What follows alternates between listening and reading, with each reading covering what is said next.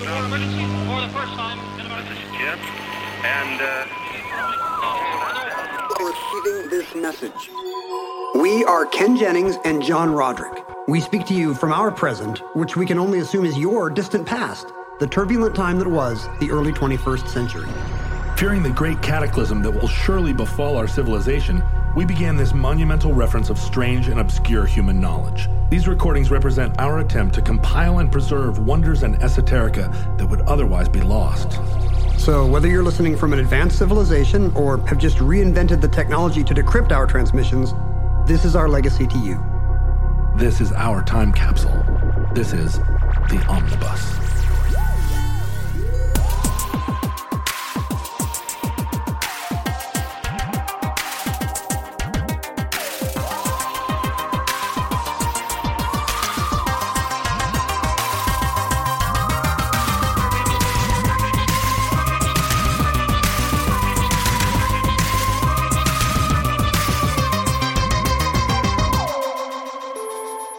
You have accessed Omnibus Addenda, Volume 9. Entry 707.DA0414. Certificate number 25458. The Leaf Blower. We're going back to the leaf blower because they've been in the news. We're taking it all the way back. This is over half a year ago. It is. How are leaf blowers in the news? Oh, you scoff, but Stuart wrote us to note that as of late October of last year, they had started to become widely used by the pro-democracy protesters in Hong Kong. To do what? To blow the police back? To make their lawns look nicer. Like, just because you're a pro-democracy protester doesn't mean you want a messy lawn. When I think of Hong Kong, I think of big, spacious lawns. Sprawling lawns. That's what I like about Hong Kong. No, they are apparently a super effective countermeasure, recently discovered, to tear gas and pepper spray. Of course! Wow! So if you've got Chinese cops coming at you with tear gas, these guys just start up their leaf blowers and they can point it like a tactical weapon and blow the tear gas back from whence it came. How smart! And so as of last October, these have been used pretty effectively in Hong Kong. And in the wake of the George Floyd protests, this summer, U.S. protesters have started using them as well. I don't remember seeing anyone at the CHOP using leaf blowers to blow the... No. Well, I mean, they could have used it on some of the litter, in my opinion. Sing it, sister. That CHOP was sure dirty. It was, littery. It was a fun festival for about a week. Yeah. But did you buy any Tanzanite there? I don't think they had any Tanzanite. I dropped off some Gatorade. I was up there the day after they had rousted people from the park, and it was like nothing had ever happened. Is that right? Yeah. Completely cleaned up? The tents were gone. They had mown, the Parks and Rec Service had mown Cal Anderson Park. It was like no one had ever been mad about police brutality there at all. They've decamped to the Seattle Central Community College campus. That's what I heard. And the president of the college is very supportive of Black Lives Matter and explicitly saying that whole plaza right there is designated a protest zone, but you can't live there. I assume that's what happened last time. There ended up being shootings and stuff because, once you say you're a Christiana, a self-sufficient commune, you're going to get all, you can't control the borders. Although there were guys with guns at the checkpoints when I drove in there, so you can try, I guess. So leaf blowers are now a powerful anti-authority measure, and you should feel like a good woke citizen just by owning one. Well, let me guess that it's not going to be that long before police outlaw leaf blowers. I mean, during the WTO protests, the police in Seattle tried to make gas masks illegal. It was briefly, they tried to make showing up to the protest with a gas mask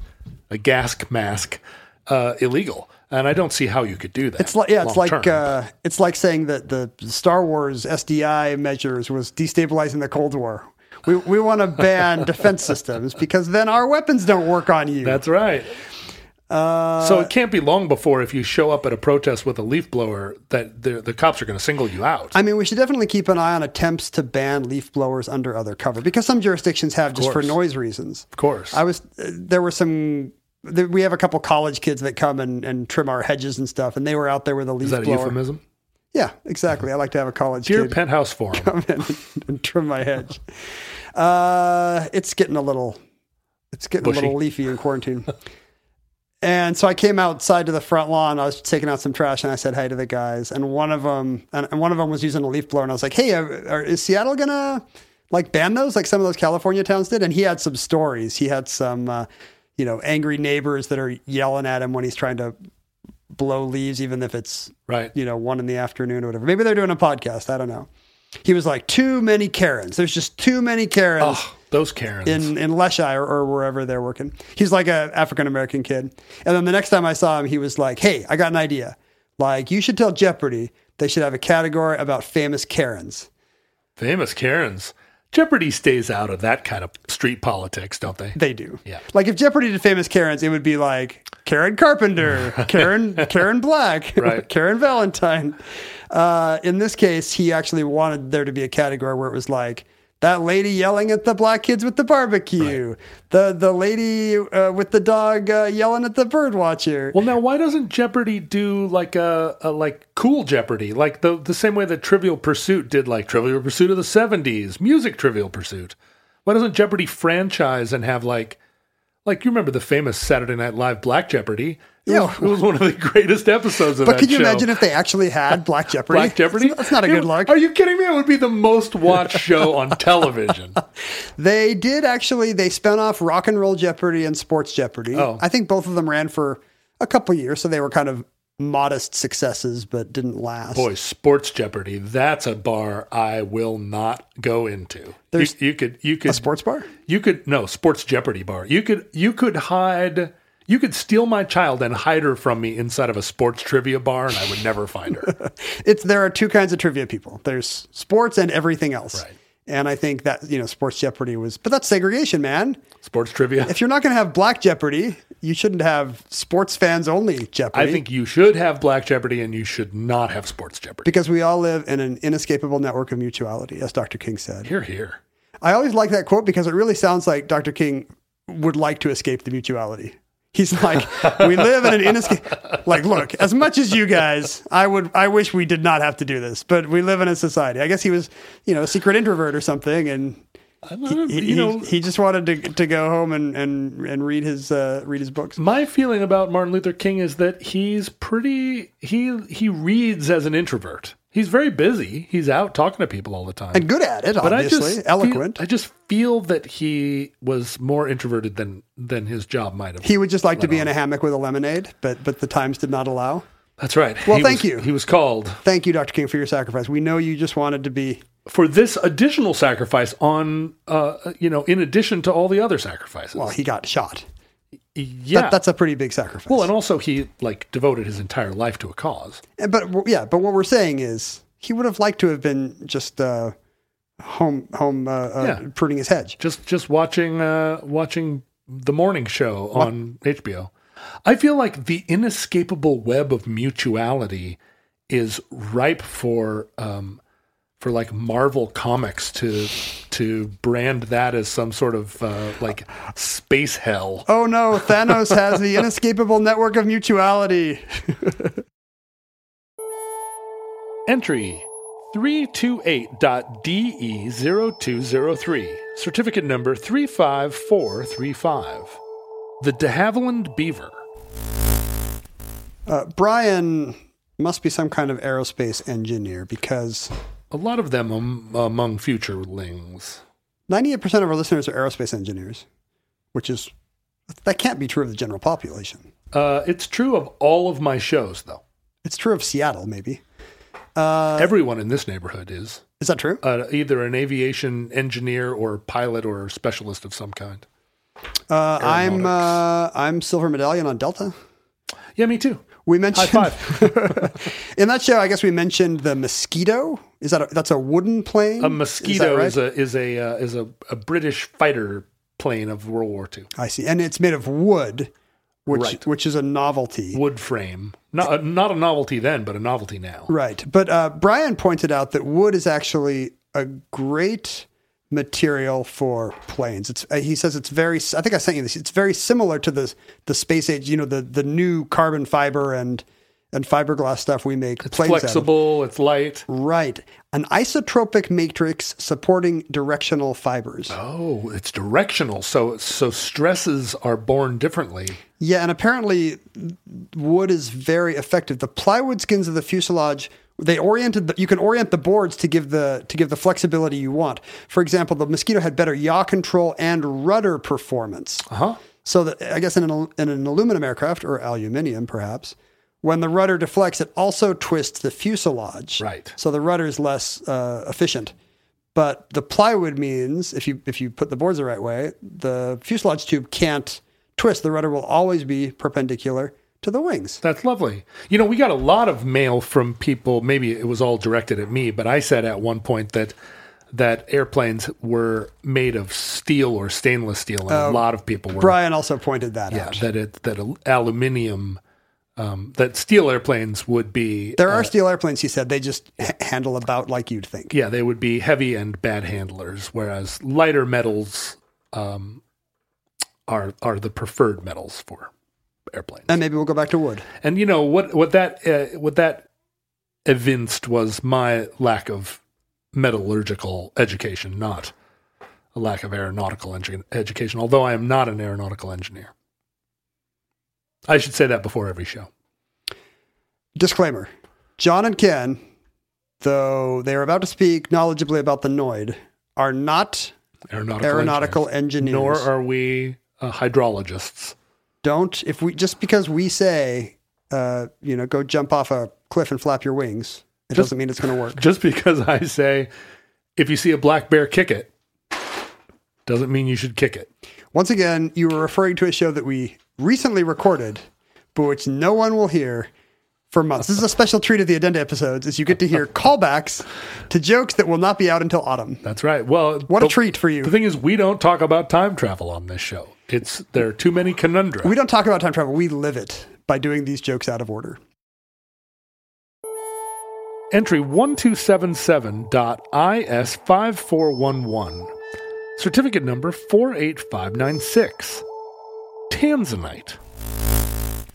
This is another callback. Tanzanite, the most favored gem of the Capitol Hill operating principle. Do you think that the Tanzanite market is just crashing without cruise ships and luxury resorts right now? Must be. Although, wasn't there... Tanzanite was just recently in the news. That is what... Let me see. That is what Ryan wrote to remind us. And I had not seen this. You saw this thing? Oh, I was super excited. The largest Tanzanite ever found? In June 2020, a Tanzanian miner, and apparently it says a small scale miner, so maybe it's just a guy with his own operation. It was, yeah, not part of the industrialized mining complex, but there are like independent miners in Tanzania. Good for this guy. I hope he got one of those PPP loans.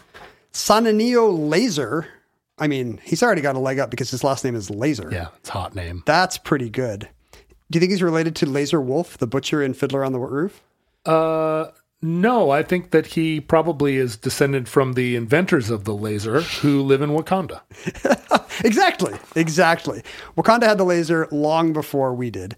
He found, two rough, some uncut Tanzanite stones. Well, it's unusual that he didn't find pre-cut Tanzanite stones. I mean, that would be weirder. Unless he broke into a cruise ship. Combined weight of 33 pounds on these two stones. And there's a picture of him holding them, and they are about the size of a loaf of bread. Whoa! Even cut, these things are going to be ginormous. They're the largest find ever in the country. And as a result, he earned $3.5 million from the country's mining ministry. I don't know why you have to go to the Tanzania mining ministry. You can't just go on eBay. So they bought it directly from him. Yes. Well, it probably made it easier. It would be hard for him to go to the cruise ships directly and say... The largest Tanzanite rock ever mined previously was only 3 kilograms. So each of these is over twice as big at the previous record. That's fantastic. This is my favorite line in the BBC story. "There will be a big party tomorrow," Mr. Laser, a father of more than 30 children, told the BBC. Of more than 30 children? Yes. Perhaps Mr. Laser himself is not clear on the number. Of all of the people who needed to find a $3 million Tanzanite, that's... Mr. Laser, 52, who has 4 wives, said he would slaughter one of his cows, not wives. Oh, interesting. Slaughter one of his... You thought I was going to say wives. No, I thought you were going to say goats, but cows, Children. even He better. would slaughter one of his cows to celebrate. He also plans to invest in his community by building a shopping mall and a school. This is me. I'm not educated, but I like things run in a professional way. Yeah. Yeah, I think we can all agree with that. I agree with that 100%. He said the windfall, it seems like he's doing okay. He said the windfall will not change his lifestyle, and he plans to continue looking after his 2,000 cows. This guy does everything big. This guy is like a... 2,000 cows? This guy's like a fairy tale king or something. 4 wives, 30 children, 2,000 cows. And yet he still has time to do a little bit of mining on the side. He still has time to mine football-sized Tanzanite stones. I have to imagine that within his community, there are people who resent him. Oh, they all look very happy in the picture. For his good fortune. They're going to get a new shopping mall. But like if your neighbor found 2 footballs of Tanzanite, and wouldn't you be like, oh God, he already had 2,000 cows? Especially if it's the guy that already has 4 wives. Exactly. This is why you can't tax the rich. They won't have all that spare time to go dig up Tanzanite. When I have traveled overseas, I've more than once been asked by someone who's trying to like figure out exactly how wealthy Americans are. They recognize that Americans are wealthy. They know that your average American is incredibly wealthy relative to them, but they're not sure exactly how to measure it. And so I've been asked more than once how many cows I have. And when I say I don't have any cows, there's a kind of an incredulous look like, okay, yeah, all right. But how many cows do you have? They feel like you're being too modest. Yeah, and I'm like, your cows? none. I have 0 cows. I don't have a single cow. And they're like, right. But come on, just between us, like, number of cows. Entry 214.RO0116. Certificate number 31387. Chick tracts. I think we've addended the chick tracts before, but I want to addenda the addenda. Wait, is this actually an addenda of an addenda? Is that okay? Is someone addendaing a prior addenda, or are they addendaing chick tracts again differently? I believe they are addendaing chick tracts differently. Okay. I don't know if we have yet to have an addenda of an addenda, because then the universe would disappear. We haven't been doing addenda episodes long enough for futurelings to start taking issue with one another. David Chelsea, the Portland cartoonist who enjoys the show, and you should check out his work. I've enjoyed his books very much. He wrote in to applaud us on our Jack Chick entry. He's actually done parody chick tracts himself, which are very good. And he noted, and I think we should have pointed this out, that to him, chick tracts represent the great, well, aside from gospel music, he says chick tracts are the great American religious art form. Because Europe, of course, has produced galleries and galleries full of religious art. It's what drove the Renaissance. Right. But what is the great American religious art? Isn't it that raw vision stuff where somebody in Milwaukee pins 1,000 Barbie dolls to the inside of their gardening shed, and people only discover it after they're dead? What's the religion? They're voodoo? No, but they're like they're Barbie dolls that have like crosses etched into their eyes. I don't know. I'm not an expert on raw vision art, but it all seems to have to do with Jesus somehow. Yeah, apparently American religious art is very schlocky. We associate it with like that. What's the name of the painter that's always painting Obama peeing on the Constitution while Trump weeps? Or Nixon and Thomas Jefferson together playing cards with Rudy Giuliani. Yeah, kneeling with the ghost of a soldier over a fallen comrade or something with the flag in the background. While a hippie blows his nose on the Mayflower Compact. On a diaper or something. McLaughlin, whatever that guy. I know the work, but I've never enjoyed it enough to go look in the bottom corner and see what the signature of the artist is. I'm after David Horsey started falling off, I stopped I stopped really caring about American art. You fell off the horsey? That's not true. But he points out, and I think it's a good point, that, gospel music really is the great American religious art form. Right. Better than Dylan's Christian records. But what about brutalist houses of worship? Are there brutalist churches? Well, have you ever been to the surely you have the Anglican cathedral on Capitol Hill? I guess that counts, right? That's got big, thick. I mean, they've lightened it up with a dome and stained glass windows. It's 100% concrete slabs. I used to go to church in a Quonset hut, so I don't even notice that kind of stuff anymore. I don't even have a TV. We still haven't. Is that the new? I don't have a TV. I used to go to church in a Quonset hut. I used to go to church. Look, I used to go to church in a Quonset hut. You can't talk to me about that. The great American religious art is chick tracts. Do you think we're ever going to do brutalism in the Omnibus? We keep saying it's on my list. It's on my short list. It's just, I don't know. Two things. How do you address brutalism? Brutally. You call it sir, I guess. Or it'll fall on you. Sir and ma'am. But also, I have such strong feelings about it, and I'm sure you have strong feelings about it, although you mask your strong feelings. I dislike part brutalism. Of your culture. So yeah, I mean, we're going to get. I haven't done it because I don't want to get 1,000 angry letters from people who actually have a take, like brutalist backers who are like, you have no idea what you're talking about, as we sit and spend an hour railing on it. I think we should do it anyway. All right. We can tell them we're gonna ignore the emails. Oh yeah, that's right. We do tell them that. This is not a conversation. But we read the emails. Is the sad thing about us. This is not a conversation. Make your own podcast about how brutalism is so good. I like David Chelsea's work, by the way. Yeah, he's very talented. Yeah. And he was saying he just got a new art job, which is nice because I'm sure this is a tricky time for artists of all kinds. He kind of looks like our friend Buzzy. I don't know. A little bit. I don't know if I could picture... Well, you can definitely picture Buzzy. You saw him just recently. Unfortunately, I can picture Buzzy, but I'm not sure I can picture David.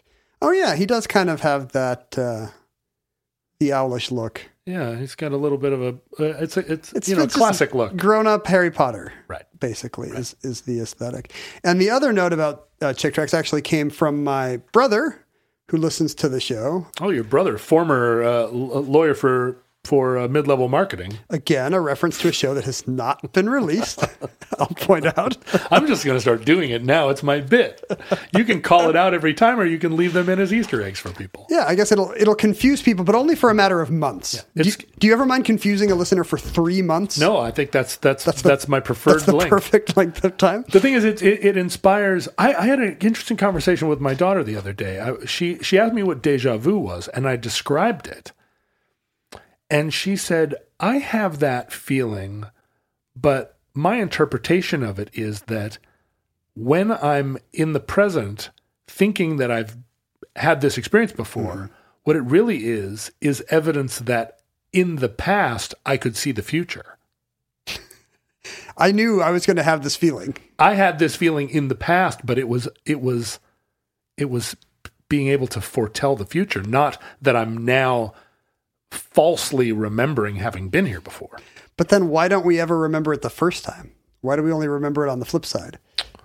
I guess it's just more memorable the second time. I think she's describing like the sense impression and how she's making sense of whatever déjà vu is, which is, some crossed wire.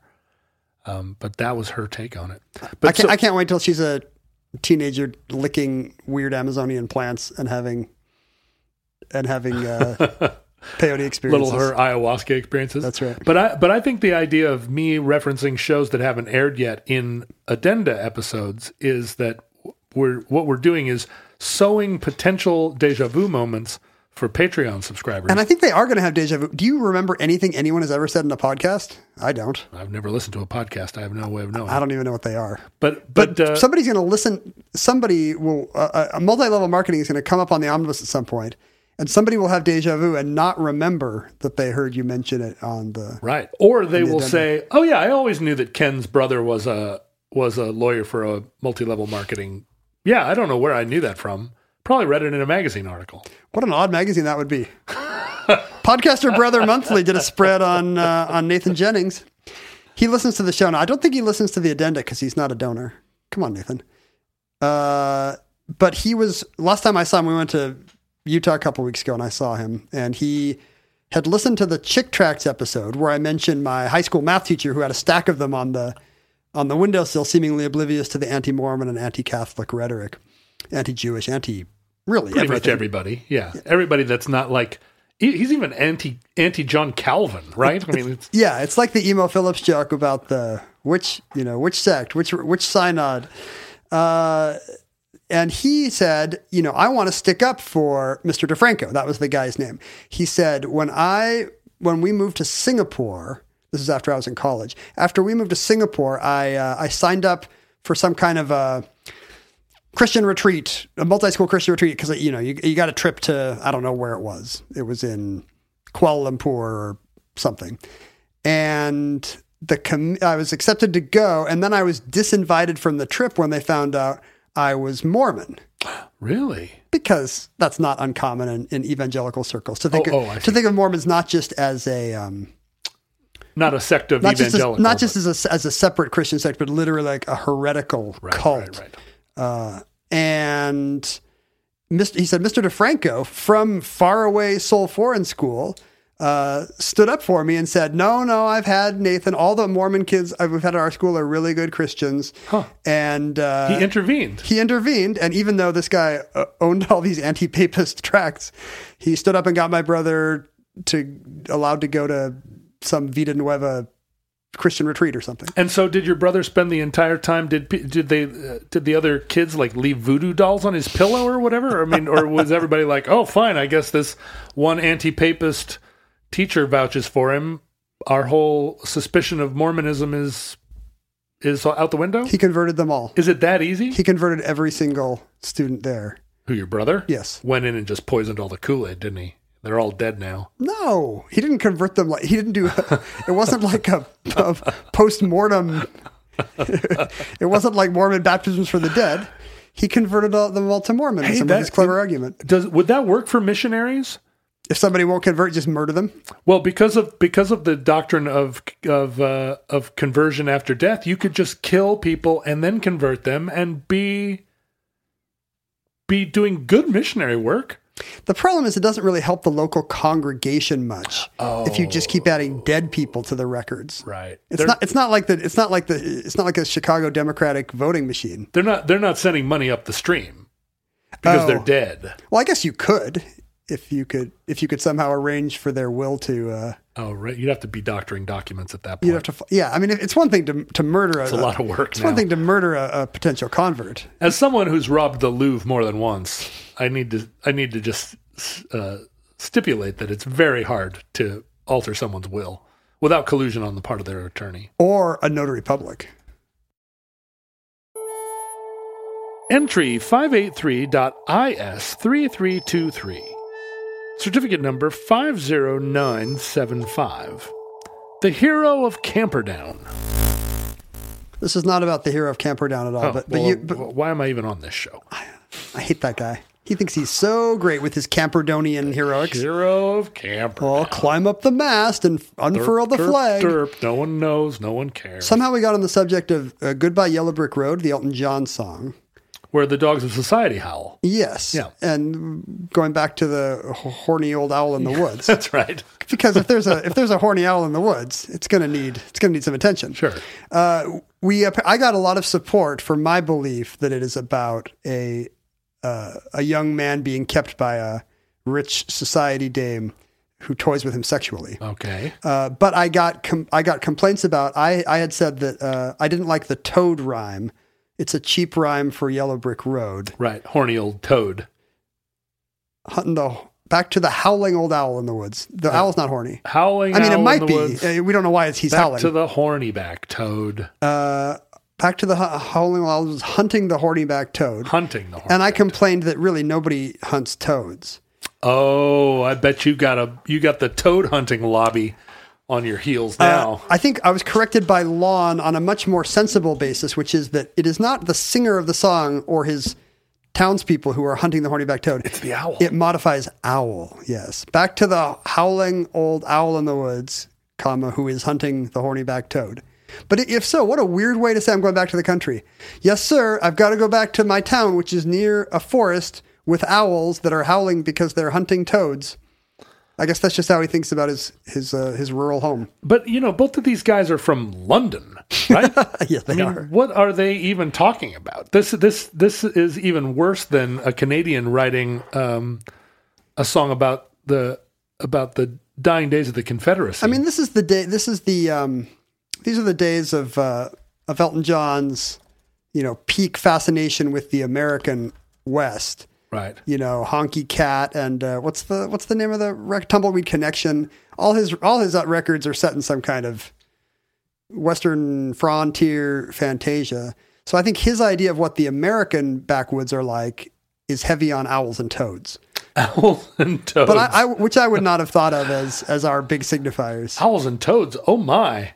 What would you say are the animals he should have chosen if you wanted to convey kind of a vaguely backwoods atmosphere? I mean, any kind of rodent. I think of owls as, at least here in the Northwest, primarily rodent eaters. I looked this up. Owls will attack amphibians. Yeah. It makes sense that they're owls that fish. Meat's meat. But a toad? I mean, I guess the thing about a toad is a toad... What is the thing about a toad, John? I've been wondering. One thing about a toad is that a toad is announcing its presence, right? A rat spends most of its time trying to stay out of sight of an owl, for instance, whereas a toad is, by definition, down in a mud going, rip, rip. I guess it's really a sign that they can't be menaced by that many. I'm not saying a toad is an apex predator, right? But they can't have that dangerous a life if they just talk all day.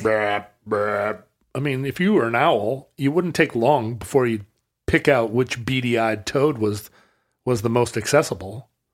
And nab it. Whichever one is the horniest. I'll get the horniest toad. But still, there are a lot of Elton John lyrics. Bernie Taupin, God bless him. But I think it's credit to Elton John's talent as a melodicist that he managed to cram some of those lyrics into songs that we all sing. Like, we all know every note, but if you read the lyrics on the page, it's really like some of that stuff. I can't believe it made it.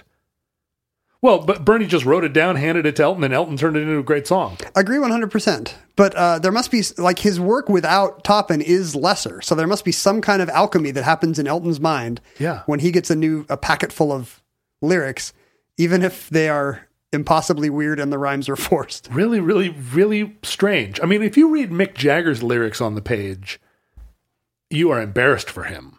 But nothing like Bernie Taupin lyrics. They're dumb, but they're not kind of they're overwrought the way they're not they're not stressed. Yeah. They're dumb and often like certainly sexist and also like weird, like super weird. Some of them super weird, like creepy. But they're not. But he doesn't torture a rhyme the way Bernie Taupin does. I guess walks all the way around the village square to get there. I guess it's probably not unlike comedy where you'll give it a lot more credit if the comic or writer appears to not be trying hard, right? Right. You'll laugh at a casual thing that's mildly amusing, but a long tortured thing that's mildly amusing. Somebody posted on the Facebook group a 10-panel Star Trek The Next Generation supporting character meme that ended with a bad Monty Python pun.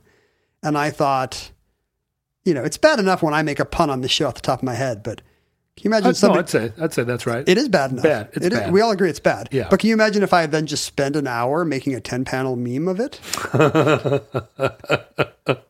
Thank goodness that you have people to do that work for you. Entry 887.LV2525. Certificate number 2504. Jesse Owens, Gold Medals of.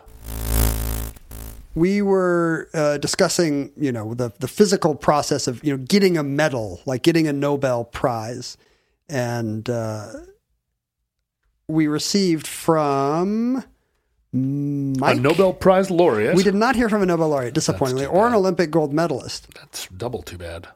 We did hear from Mike asking, I guess because of Bob Dylan's recent and controversial Nobel in Literature Prize, which again, speaking of kind of whether rock lyric can be art, like should Dylan really be up against actual novelists and poets? In terms of his influence on like Swedes, I think yes.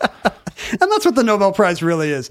It's a who will influence the most Swedes contest. Yeah, like which Swedish boomers hold you closest to their heart.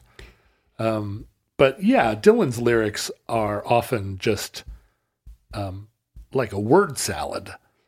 He asked if Michael from Spokane asked, is Bob Dylan the Nobel laureate who needed the cash the least? Huh. Because it's true. Like that is one aspect of giving him instead of some Turkish poet or Nigerian novelist the award is he does not need the recognition. Or the money. Who is the richest Nobel laureate prior to being awarded the prize? I looked it up. Of course you did. There's a surprising small number of scientists. Of the scientists who have won Nobel Prizes, few of them chose to get rich off their work. That's very unusual. Right. I can't remember what year Al Gore won the Peace Prize, but his net worth is now something on the order of $200-300 million. How did Al Gore make that much money without being clearly guilty of corruption? Oh no, he's corrupt. Uh-huh. No, I'm just kidding. It's his line of barbecue sauces. Do you not use the Al Gore melting ice caps hot sauce? Is this just speaking fees? He can't possibly have made that much money just $25,000 at a time. Where does Al Gore get his money? A lot of it is investments. I guess at the time of his presidential run, he had a net worth of just $1 million or $2 million, mostly pasture rents from his family farm, and royalties from a zinc mine. I guess the Gore family owned a zinc mine. The zinc fortune. But he started that Current TV network, which when Al Jazeera bought for $500 million, suddenly that was a 9-figure windfall for him. Whoa, collaborationist. So at least his money is from Qataris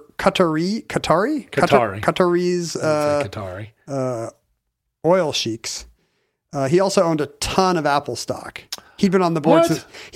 So if you could arrange to be on the Apple board in 2003, before the iPhone,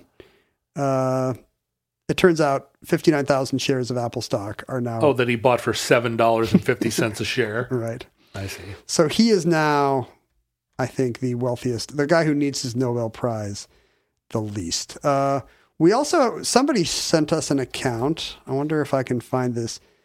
This is not Michael from Spokane. This is Mike, who sent us a story from Scientific American about what it's like when you try to get your Nobel Prize through airport security. Huh, okay. In 2014, astrophysicist Brian Schmidt, when he won the 2011 Nobel Prize for co-discovering dark energy, he tried to take the medal, which is it's big. It's about the size of an Olympic medal. It's a big disc. It's a half a pound of gold, and he wanted to show his grandma in Fargo, North Dakota.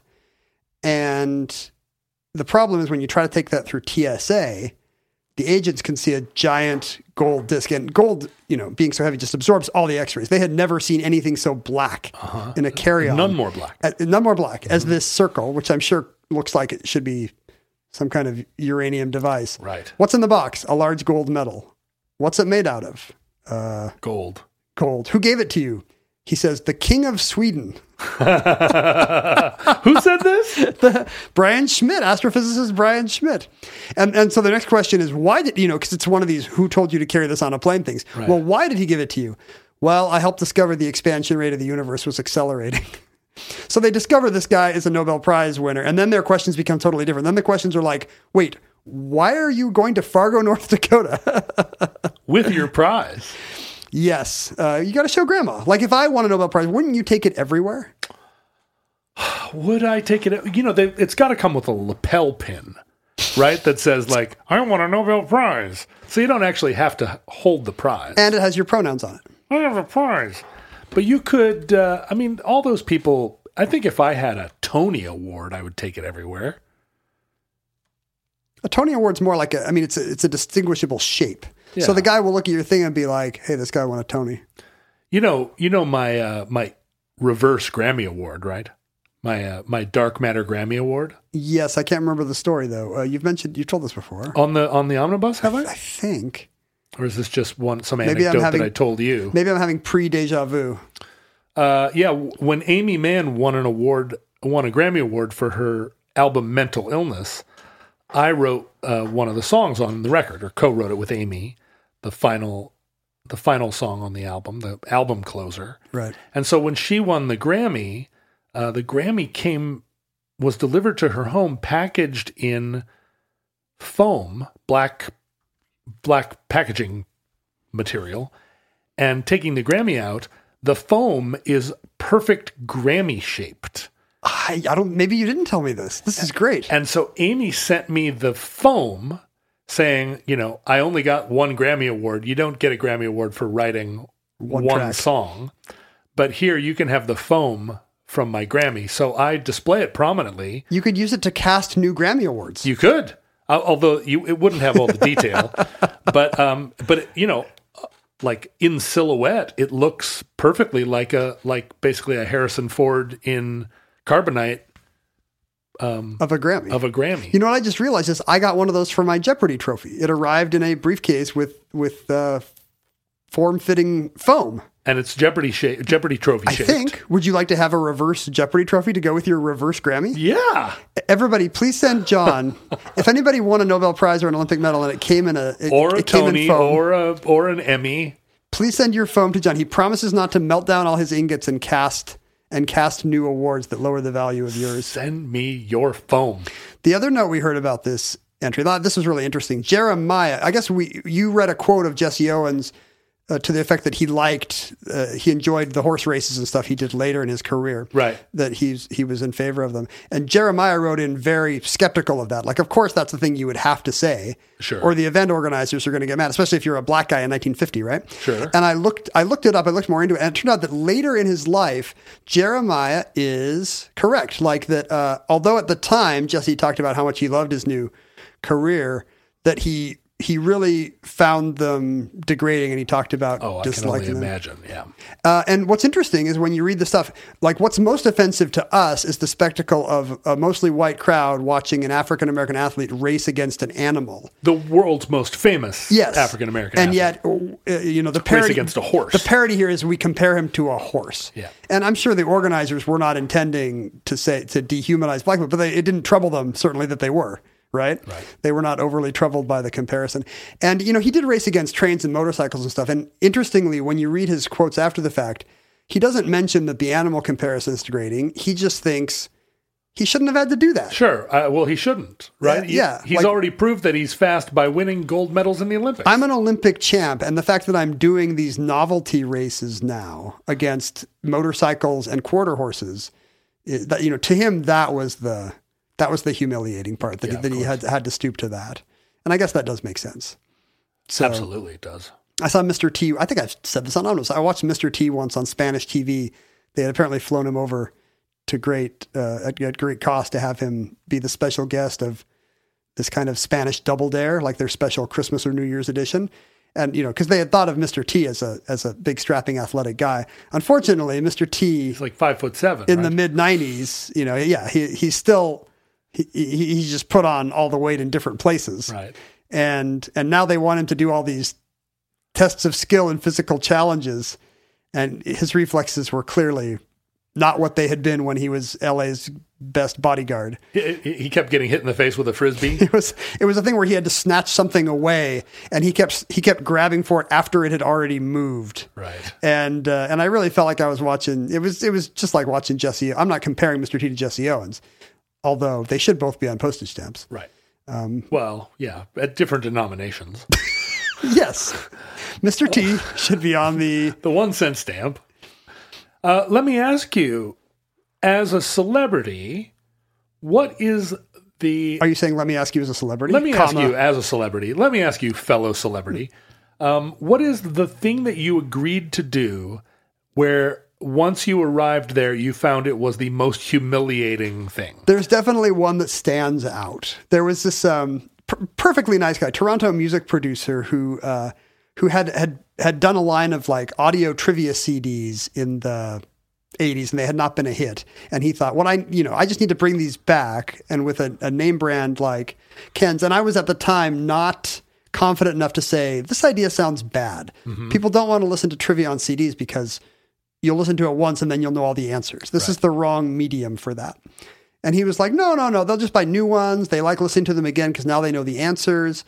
But I agreed to do it, and he wanted me to do, we were at some kind of, either at the Canadian or the American Home Shopping Network. I can't remember which one we were on, but I had to go sit in front of, QVC type cameras and tell the interviewer how great these CDs were and hope that the thing would like ka-ching upwards. And then the sales were not that great. So, I immediately got pushed off air, and I remember thinking, I don't have to do this. Yeah. I mean, I'd rather play trivia against a motorcycle or a quarter horse. Yeah. Than have to go on the Home Shopping Network to promote some Canadian audio trivia product that I don't even think is that great an idea. Yeah, it seems like it's just a side effect of a certain kind of fame and a certain kind of like inability to say no. That was part of it. Either financially or just you haven't developed enough pride. It was temperament, yeah. And it really was like having not developed the skepticism, just to be like, hey, this guy has worked in the audio industry for years. What a chance to tie my what an opportunity to tie my trivia streamers to his wagon. And I've since learned it's okay. Like if you're busy with your own stuff, you do not have to say yes just because somebody else is super passionate about their stuff. Entry 1077.JE0113. Certificate number 23607. Roald Amundsen's Airship. This was a good story, right? It was a good story. Amundsen and his squabbling with his Italian crew as they sailed to the North Pole. All their different madcap adventures. They did have crazy adventures, and it's such a good story that I did not know this until Ned pointed it out, that this was actually the basis for a big budget international co-production in 1969. There was a big movie based on the story of Amundsen's journey to the North Pole, and it stars the heroes of our show. Most of the movie is set in the sequel where Amundsen was sent to rescue Nobile, his Italian rival. This thing is such a big budget that Sean Connery plays Roald Amundsen. What? And Peter Finch, I want you to get up and go to your window and say I'm mad as hell and I'm not going to take it anymore, plays Umberto Nobile. They're the big international stars. This is actually an Italian-Soviet co-production. I should have seen it on the Criterion Collection. Directed by Mikhail Kalatozov, who did direct a Criterion Collection movie. I believe The Cranes Are Flying is in the Criterion Collection. And if you loved, I know you guys loved Come and See when you did it on Friendly Fire. Boy. If you want to do another Russian war movie, Cranes Are Flying is a very good anti-war film. It's on our list. Is that right? Yeah. Well, when you do it, maybe you should be tempted to watch The Red Tent, his subsequent $10 million international co-production starring Sean Connery, Peter Finch, and Claudia Cardinale from whatever she's in, the Pink Panther movies, and I think Rocco and His Brothers, who plays. How could you possibly put a love interest into that movie? Like a warm polar bear? She plays a nurse. I guess they created and expanded the role of a fictional nurse. Sure. Oh, maybe she's real. She plays the lover of Swedish meteorologist Finn Malmgren. I don't know. But anyway, there's a big movie about it's got an Ennio Morricone score. Huh. Sean Connery played Roald Amundsen. The script was polished by Robert Bolt, the Man from All Seasons playwright who wrote all those David Lean scripts like Lawrence of Arabia. What does IMDb say? How many Rotten Tomatoes does this film get? Because IMDb has a 0 to 10 system, and this movie has a 7 out of 10 ratio. What? That's pretty high. It's out of print. It was available on DVD, but is now out of print. So it demands. What's the word? It commands commands a premium. high prices on eBay. But I'm going to send an email to Criterion. it looks like one of these Marlon Brando things where Connery only worked for 3 weeks, Oh, right. got top billing, and then poor Peter Finch had to do all the acting. do 9 months of acting in the Estonia or the Baltic or wherever, whatever is Arctic. whatever's standing in for the Arctic. Yeah. But there you go. It's probably the first omnibus topic that has its own Soviet movie. Right. There's no Soviet movie about Soapy Smith. Let me think. As far Are as there I know. any other topics that have a Soviet movie? The Noid. I'm sure our listeners will there's let us gotta know. be. There's got to be. And that will be the first addenda of an addenda Okay. when you let us know. Looking forward. Entry 1351.MT1828. Certificate number 48968. TV detection vans. We heard from a lot of international omnibus listeners about this one. Well, I assumed we would. This is an example of a thing where we are talking about a topic from the standpoint of a complete American... Bewildered Americans. Bewildered obliviousness. Even though this is how TV works in almost every other developed nation. And we're addressing a pretty wide audience, a global audience of people who are like, who have been living with this their whole life. So I'm sure we got a lot of letters, and I just can't wait to hear all the ways that I got it wrong. So lay them on me. Well, I mean, the main thing, like we imagined it was silly that you would raise money for for public TV this way instead of just instituting a tax, for example. It's because it's essentially a tax. If government people come to your house and say, give the government money because you have a TV. Right. But this is not a tax. And the point our European listeners made is that it's done to keep at least the veneer of editorial independence. Oh, sure. That this is not an arm of the government. That TV actually generates its own income, yet it's not commercial. Yes, and it's independent of any political aims of the government. I mean, I think in practice, that's not always true. I think the BBC is always accused of being in the pocket of whoever is in power. I mean, that happened during the last election. They're the ultimate agent of conformity. Labour complained that if Corbyn hadn't been painted as an anti-Semite on the British airwaves so convincingly, that Labour wouldn't have had that defeat. But we got a very lengthy explanation from Peter Ostmann about how German and then previous to that West German government broadcasting worked, and right down to the how the charters of the individual broadcasters work, and how there's a CEO called the intendant who's elected by 60 members of the broadcasting board, and the broadcasting board is elected partially from the state parliament, with delegates also from local churches, from trade unions. It's exactly how you would imagine a European bureaucracy to sound. Sounds extremely efficient. And he mentions 2 occasions where the German government did try to meddle. Both conservative chancellors, Adenauer and Kohl, I guess, both tried to interfere with editorial content, and it blew up in his face, and the courts held that the thing should be independent. We heard from many listeners that we should have that we did not mention the Monty Python cat detector van sketch, right, which obviously is a take on the TV detection vans, and it didn't even occur to me at the time.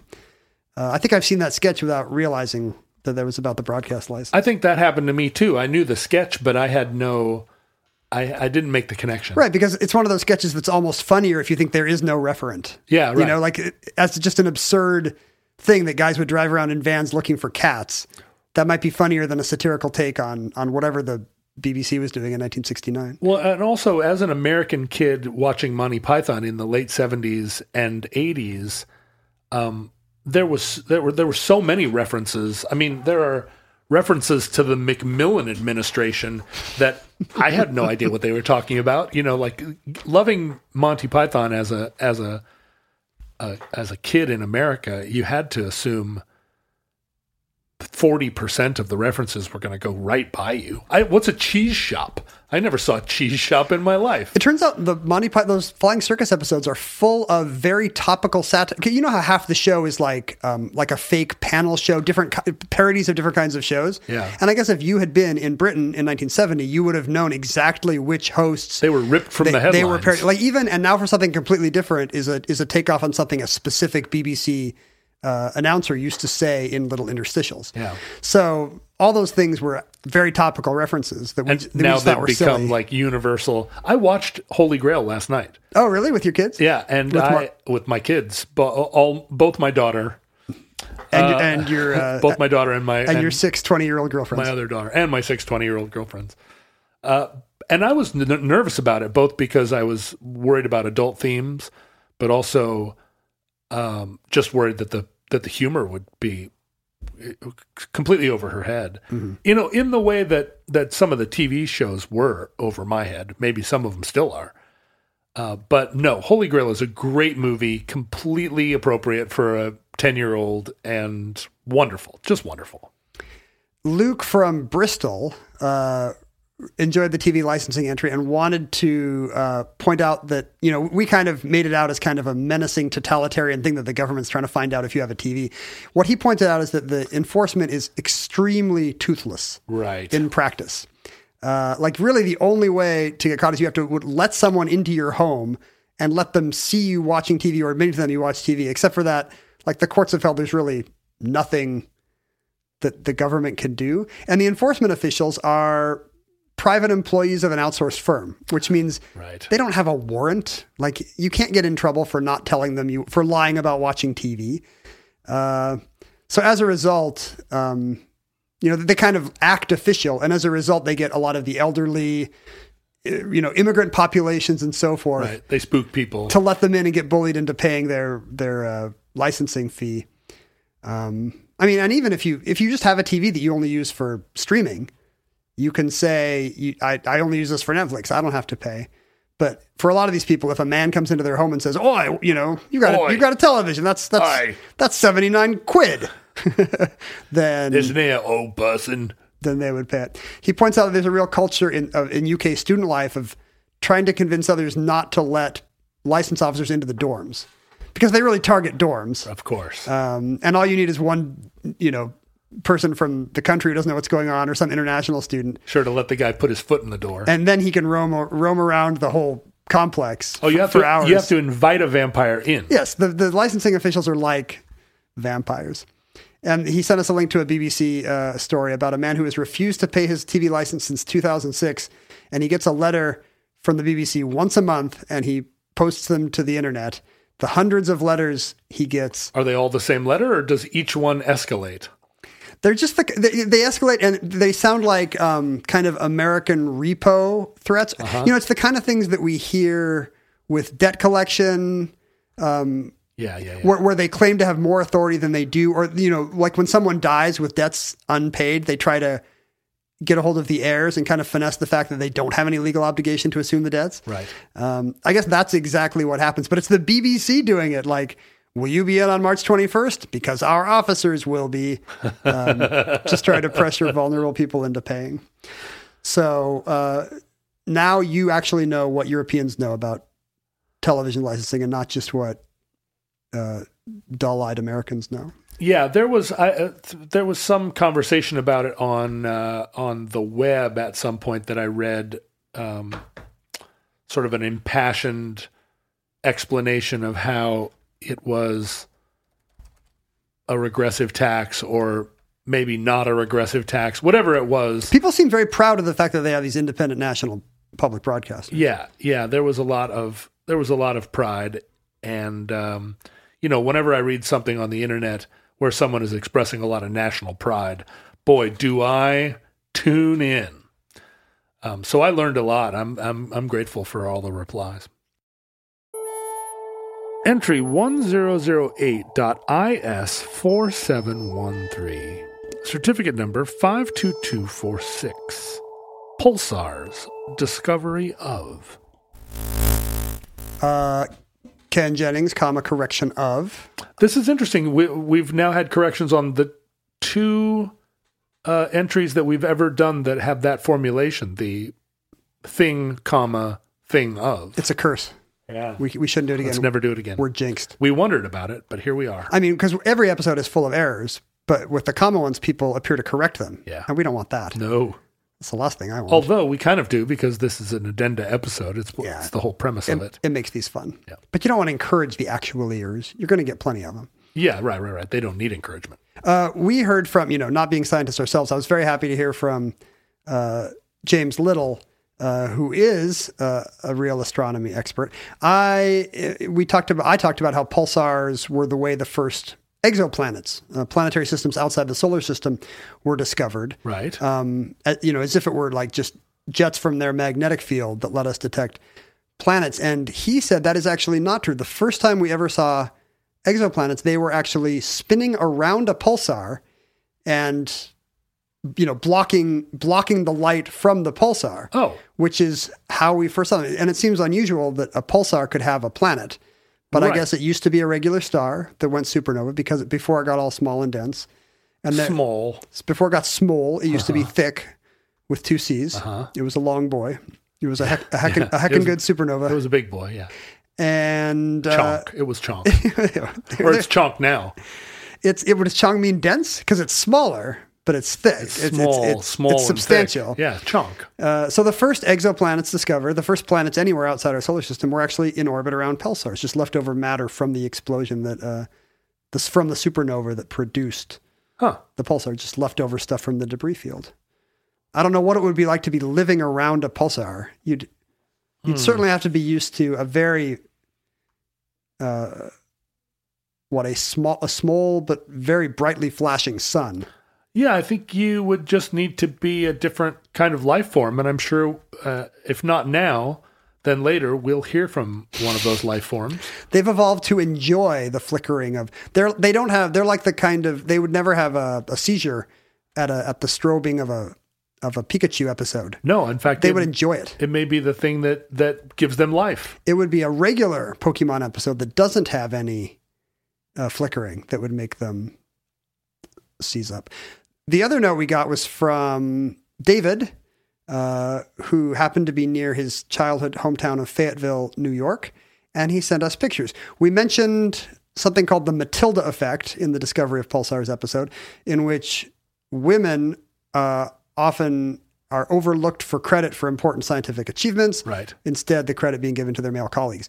It's a takeoff of what had originally been called the Matthew effect, whereby less prominent scientists have the credit stolen from a different scientist. Any scientist named Matthew is almost certainly going to not be cited in the final paper. I can't think of I thought maybe Matthew would be the scientist the prominent that stole it? Thieving. Oh no, it comes from I think we said this on the show. It comes from the parable of the talents and the gospel of Matthew. I see. But the Matilda effect, the feminist corollary, is named for a specific woman, Matilda Jocelyn Gage, in an 1870 essay called Woman as Inventor, noted that women's accomplishments are often downplayed or borrowed by their male colleagues. So when the effect was usurped, when the effect was mentioned in the 1990s in modern scholarship, it was called the Matilda effect in honor of this abolitionist and suffragette. Right. We're merely soldiers in petticoats from the 1890s. And she is buried in the town cemetery in Fayetteville, New York. Did someone send us a picture? Yes. Hooray. David went walking at twilight through the cemetery. Oh, wait, did he conjure her? And her ghost appeared. Well, he actually went to the Gage Center. There it must have been her home. Yeah, where she lived from 1854 until her death, which now is some kind of museum. The Gage Center with a big plaque out front commending this nationally known abolition. Well, it says nationally known abolition and women's rights advocate. Okay. Mm-hmm. And her grave says, Matilda Jocelyn Gage, there is a word sweeter than mother, home, or heaven. Ooh. That word, do you want to guess? Is credit. Gravy. No, liberty. Liberty. That's one of her famous quotes. Mm-hmm.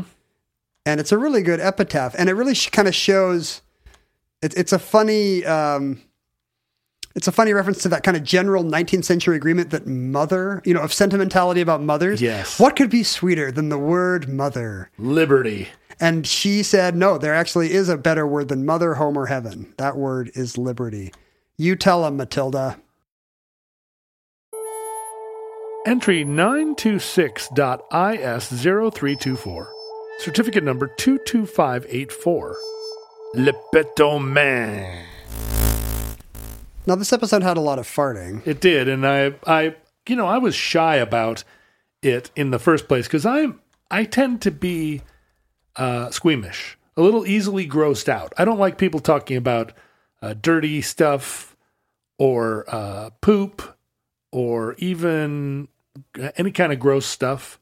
It'll put me off my feed. We must have been talking about poop because Chrissy wrote in to say, John needs to hear about how rabbits eat their poop. What could you have possibly said on a podcast that would make a total stranger want you to know that rabbits eat poop? Well, not just want me to know, but feel like I need to know about rabbits eating their There's some urgency. So rabbit What poop, situation would you have to be in where that would make any kind of difference in your life? If I had decided that rather than podcast or in addition to podcasting, I was going to start raising rabbits for food, and this person was either trying to caution me or trying to encourage me. I still don't know which one it is, the story of rabbits eating their poop. But short of declaring that I intended to be a rabbit rancher, I can't think of a reason I would want to know this or need to know it. Well, Chrissy has firsthand knowledge. She's a rabbit rancher. She had a pet rabbit and who would often see... this is not what you're going to imagine. This is maybe even more visceral. He would actually lower his head between his legs and pop up again chewing.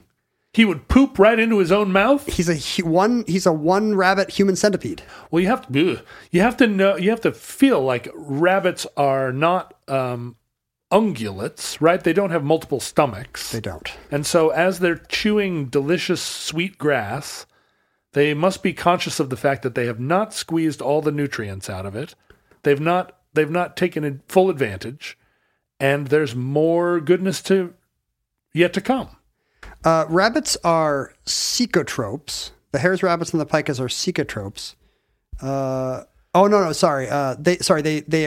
They produce a kind of pellet called a cecotrope. Oh, I see. Sorry, which passes through the intestine and then is re-ingested for added nutrients. So because they don't have the multiple stomachs, they get the same effect by digesting something once.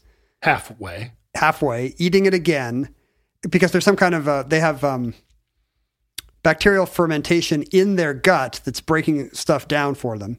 So then they can eat it again 48 hours after they've eaten it the first time and get new nutrients from it thanks to the additional fermentation that took place in the gut. Can a rabbit tell a good poop from a bad poop? Because surely after they've eaten it a second time, those second poops are a different kind of poop. I assume they can, because are rabbits have, like Pokemon? Rabbits, where because you got to catch them all. Well, that, and also because they, it's like this isn't its final form. I see. It can evolve. Yeah, this poop is now going to be a higher poop. You have the cecotropes or night feces, which then, what do Pokemon do? They mutate. They evolve. They evolve into their highest form, which is actual poop. Right. Real poop. Inedible poop. Chrissy also helpfully told us, because I was having a hard time remembering which one was Watson and which one was Crick. Yeah. And she said it's easy to remember which one is Watson because she works at Cold Spring Harbor Laboratory. Why is that easy? And it's easy, and it's the easiest. Maybe she says she asserts maybe the easiest way to remember Watson is American is because his laboratory is on Long Island. So if you already know where Watson and Crick's respective laboratories are, it's incredibly easy to remember. It's much easier now that it's like, which one, Watson or Crick? Oh, well, Watson's got the laboratory on Long Island. Therefore, he must be the American. It's a good mnemonic for a very small number of people. On that same subject, we also heard from John Roberts, presumably no relation, who says all we need to do to not be confused about which one's Watson and which one's Crick is to watch the 1987 TV movie Life Story, in which Jeff Goldblum plays James Watson. Right, and Jeff Goldblum is an American. Therefore, it seems like there's an easier way, right, which is just to remember that Watson's the American. People don't understand what a mnemonic is. They're suggesting mechanisms that are much more esoteric and complicated than... Here's all you have to do. All you have to do is remember... If you can't remember which one is a stalactite or a stalagmite, here's what you have to do. Put suction cups on your feet, walk into a cave upside down. Which one is pointing up? That's actually a stalactite pointing down.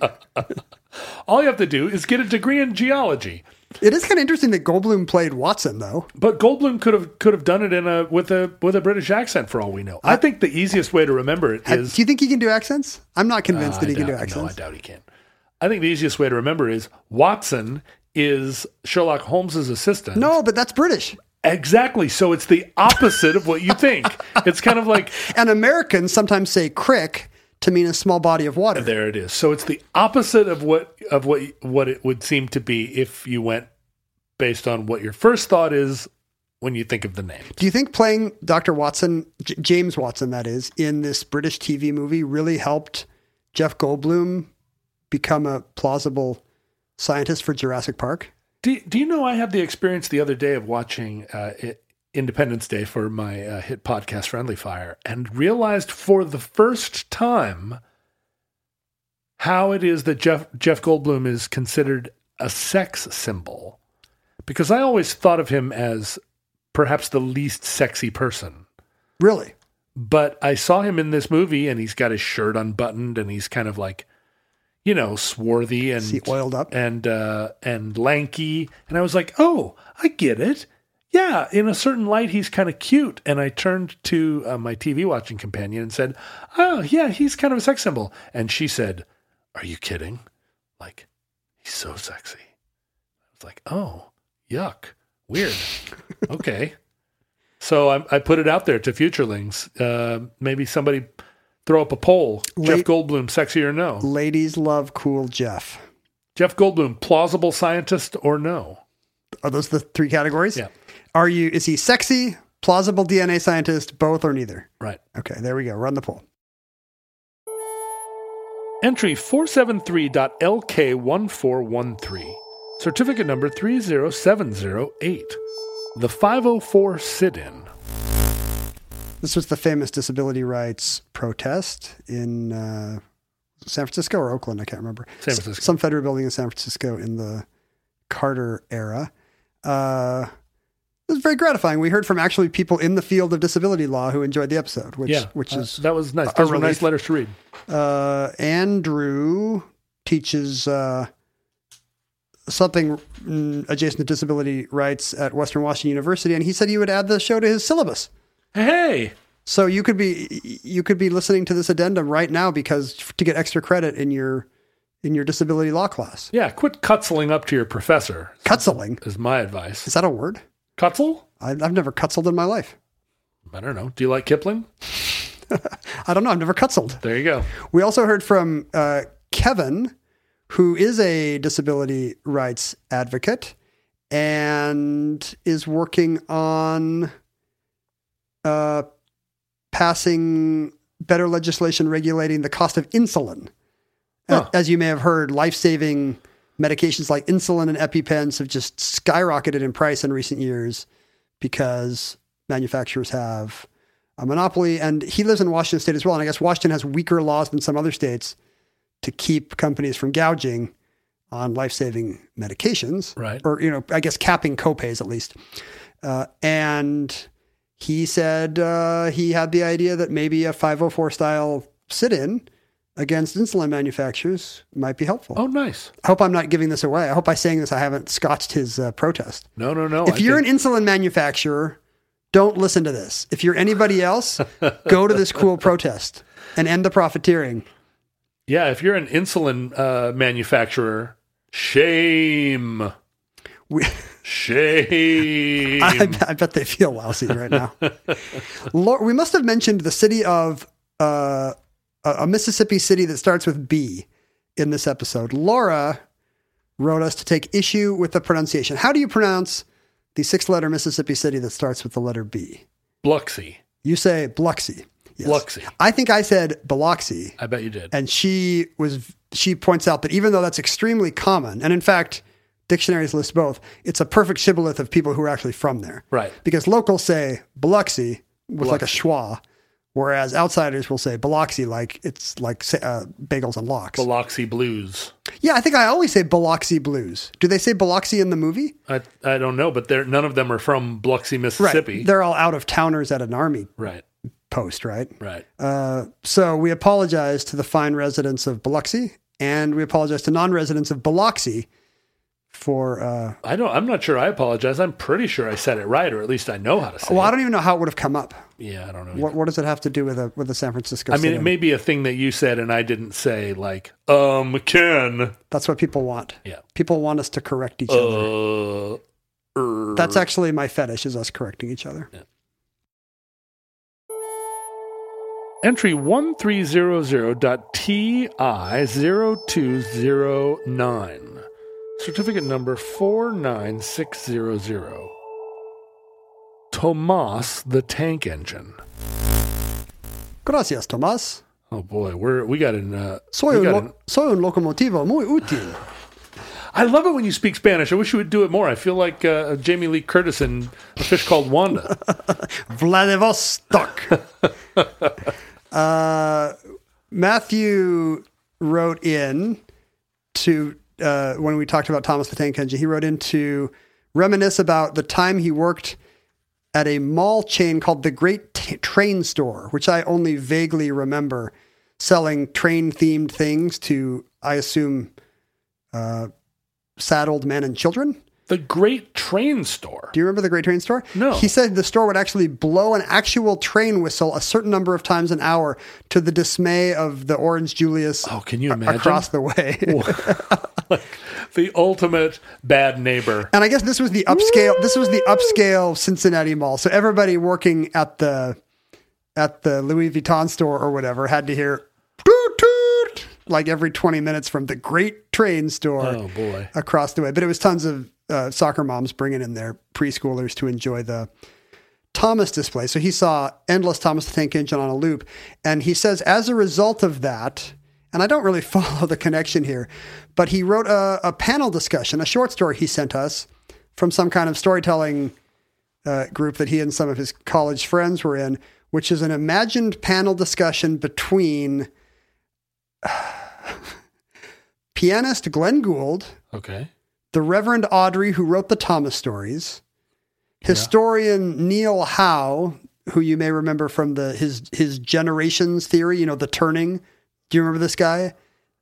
American or world history is a series of sets of 4 generations. Oh, no, I think this must have missed me. One of which is always apocryphal. I don't know, some popular bit of pop history, generational theory.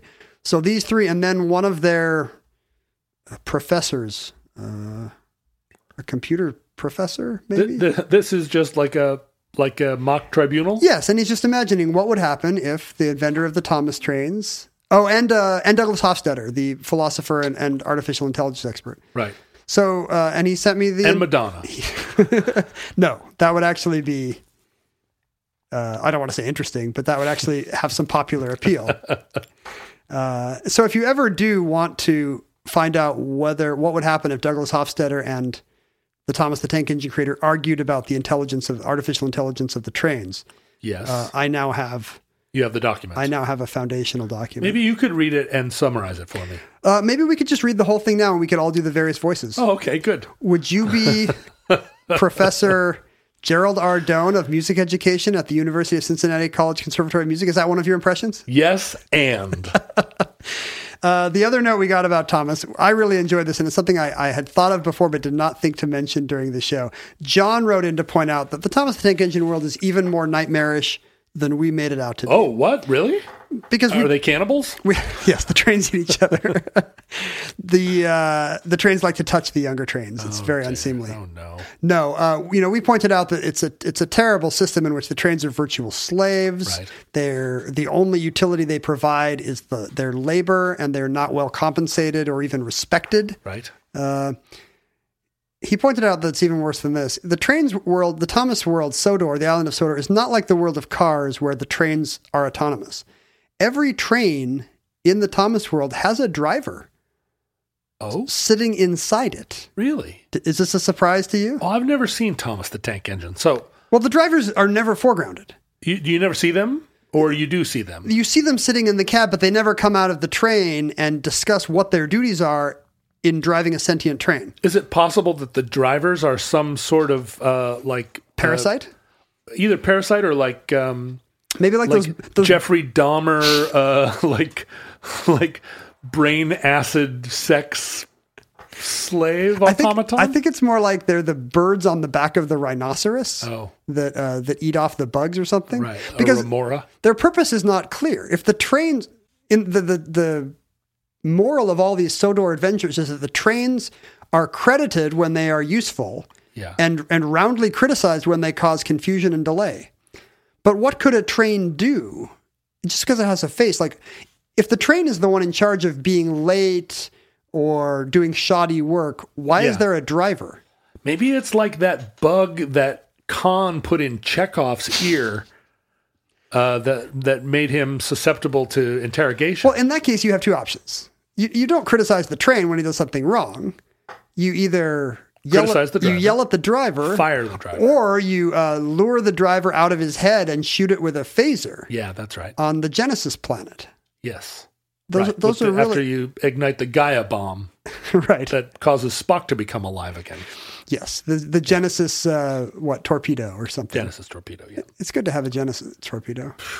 It's like a Beastie Boy lyric. Is that what you call Phil Collins's little friend? Little Buster? His little driver.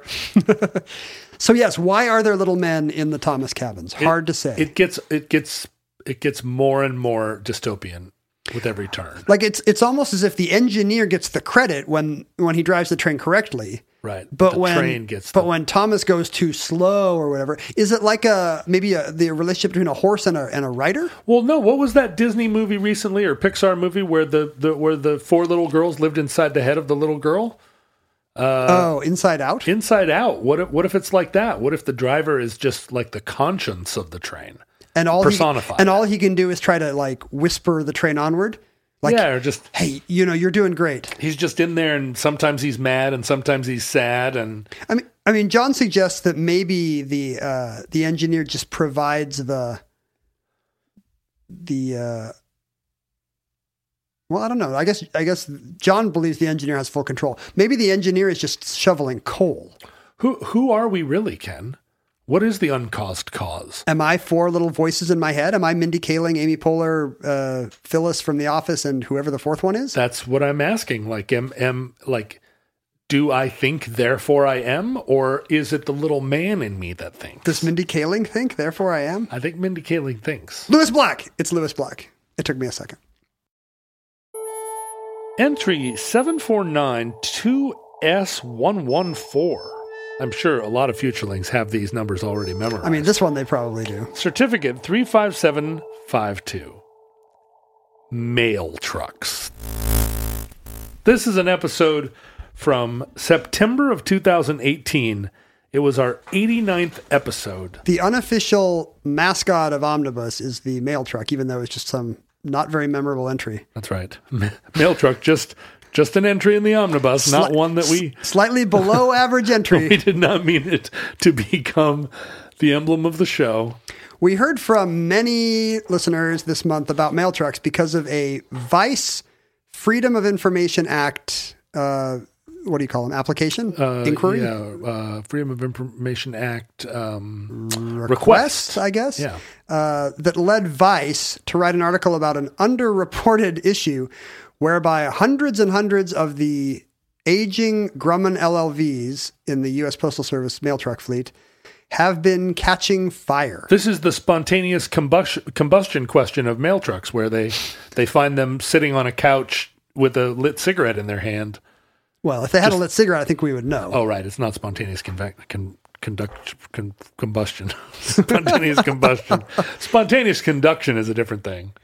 So Vice got 4,000 pages of U.S. government documents about the maintenance of the Grumman LLV and found that since May of 2014, over 400 LLVs have caught on fire. Whoa, that seems more than just a coincidence. It does. And the Postal Service has hired 2 separate engineering firms to try to figure out what's going on, and there is no pattern. Really? The fires occurred in hot and cold climates, beginnings and ends of shifts, battery compartments, dashboards, and fuel pumps, vehicles that were overdue for a checkup, and vehicles that have been recently maintained, rural and urban streets. Over the last 6 years, hardly a week has gone by without a mail truck exploding into flames somewhere in the boundaries of the United States. It's a curse. Sometimes multiples. On June 13th, 2016, a dark day indeed for the Postal Service, LLVs caught fire in Houston, Texas, Okeechobee, Florida, and Myrtle Beach, South Carolina.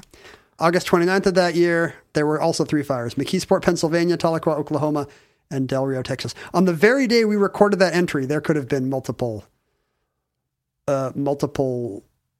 fires. Really? The Postal Service spokesperson refused to provide information about any injuries, which can't be good, right? Could this be a terrorist attack? Well, or a situation like in The Jerk, where the guy across the street is shooting at Navin R. Johnson and keeps hitting oil cans, and Navin R. Johnson feels like there's a flaw in the cans, and it takes him a while to realize that the crazy Vietnam vet across the street is shooting at the cans. I mean, we can speculate all day. The fleet is famously overdue for replacement. What's the connection between between a dashboard fire in a rural area where the truck has just been serviced and a battery fire in an urban area when the truck is overdue? I mean, the Occam's razor answer might be these trucks were only supposed to last for 27 years. But fire, wouldn't they just stop working, or the axle would fall apart? It's true. Like I have one of those posh Japanese toilet seats that washes you off, gives you a little bidet experience. Yeah. And it's fantastic. Okay. Best $400 I ever spent. Right. It's kind of nearing the end of its life. And this morning, as I was thinking, starting to spray up your nose as you walk into the bathroom. I think hopefully the remote just needs batteries, but it may be a pump issue. But I was thinking this morning, if this dies, I hope it doesn't catch fire. I hope it just stops working. Right. I don't want my toilet seat to just catch fire when I'm sitting there. You know, here's an interesting thing. When my GM CRV caught on fire, it was because, now this is something you almost never hear, and I'm going to just reveal it to everyone now. You're about to hear it for the first time ever right here. When an alternator stops working, usually what the alternator does is stops alternating. It stops recharging. It stops working, as a thing.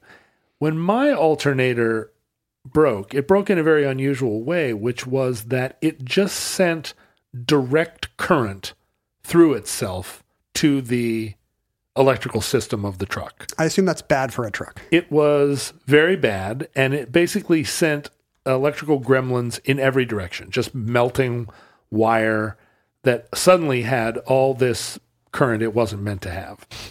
And it started a fire in the dashboard, but also started problems throughout the vehicle. And so let me just suggest that it might be faulty alternators. You're going to diagnose this. I'm going to say at a distance. I read a summary of the Vice article. You heard my summary of that article. But you feel like you've got to figure it out. I feel like alternators. That's where I'm going to direct the search. And if I'm right, I believe that I should be hired by Vice. I think it's possible that it's sabotage. I have 2 theories. Sabotage. Oh. Listen, all y'all. First of all, it could be sabotage by the present administration. Who hates these trains. Who hates these cans. Who hates the post office. Right. Alternately, it could be sabotage by fed up postal employees who want the government to hurry up and buy them a new set of mail trucks and therefore want to put the boxy old crappy ones out to pasture. Right. Motive, means, and opportunity. Right. All of them had it, but only one could have done it. I'm going to assemble all the suspects in the drawing room. And we're going to get right down to who is lighting mail trucks on fire. Well, let's just do it right now. Who? Means who can afford to buy a book of matches? Incendiary devices? A book of matches, maybe some lighter fluid. Yeah. Almost everybody. Yeah, sure. Opportunity.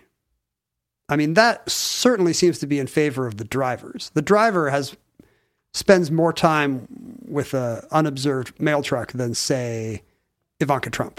Right, but the maintenance guys also are probably the ones that have even more cause to want new trucks because they're tired of slapping together these old LLVs, and they're in there all day. What if it's a fan of Omnibus who loves mail truck discourse and knew that the one way to get us to talk more about mail trucks would be if they started... Got him in the news again. If they started to light on fire. Yeah. And this guy's traveling all over the country from Del Rio, Texas, all the way to Myrtle Harbor, South Carolina. Yep. If you're listening and you're the mail truck bandit, please, we implore you, stop lighting. We understand your concerns, but please stop lighting mail trucks on fire. This is not a solution. We are all bound together in a intricate network of mutuality. That's right. A web of mutuality. It's inescapable. Didn't you hear what Dr. King said? You cannot escape the mutuality. Try though you might. Inescapable. How many times do we have to say it? Ask not for who the mail truck burns. It burns for thee. And that concludes Omnibus Addenda, Volume 9. Futurelings, we thank you for your financial pledges that have made this monumental project possible. We hope that access to these important addenda items has validated your decision to support the Omnibus. It is vitally important that you attach these updates to the original recordings you discovered in their proper context, for the convenience of future browsing by your civilization. We hope that our civilization survives long enough for us to provide you with future addenda to the Omnibus.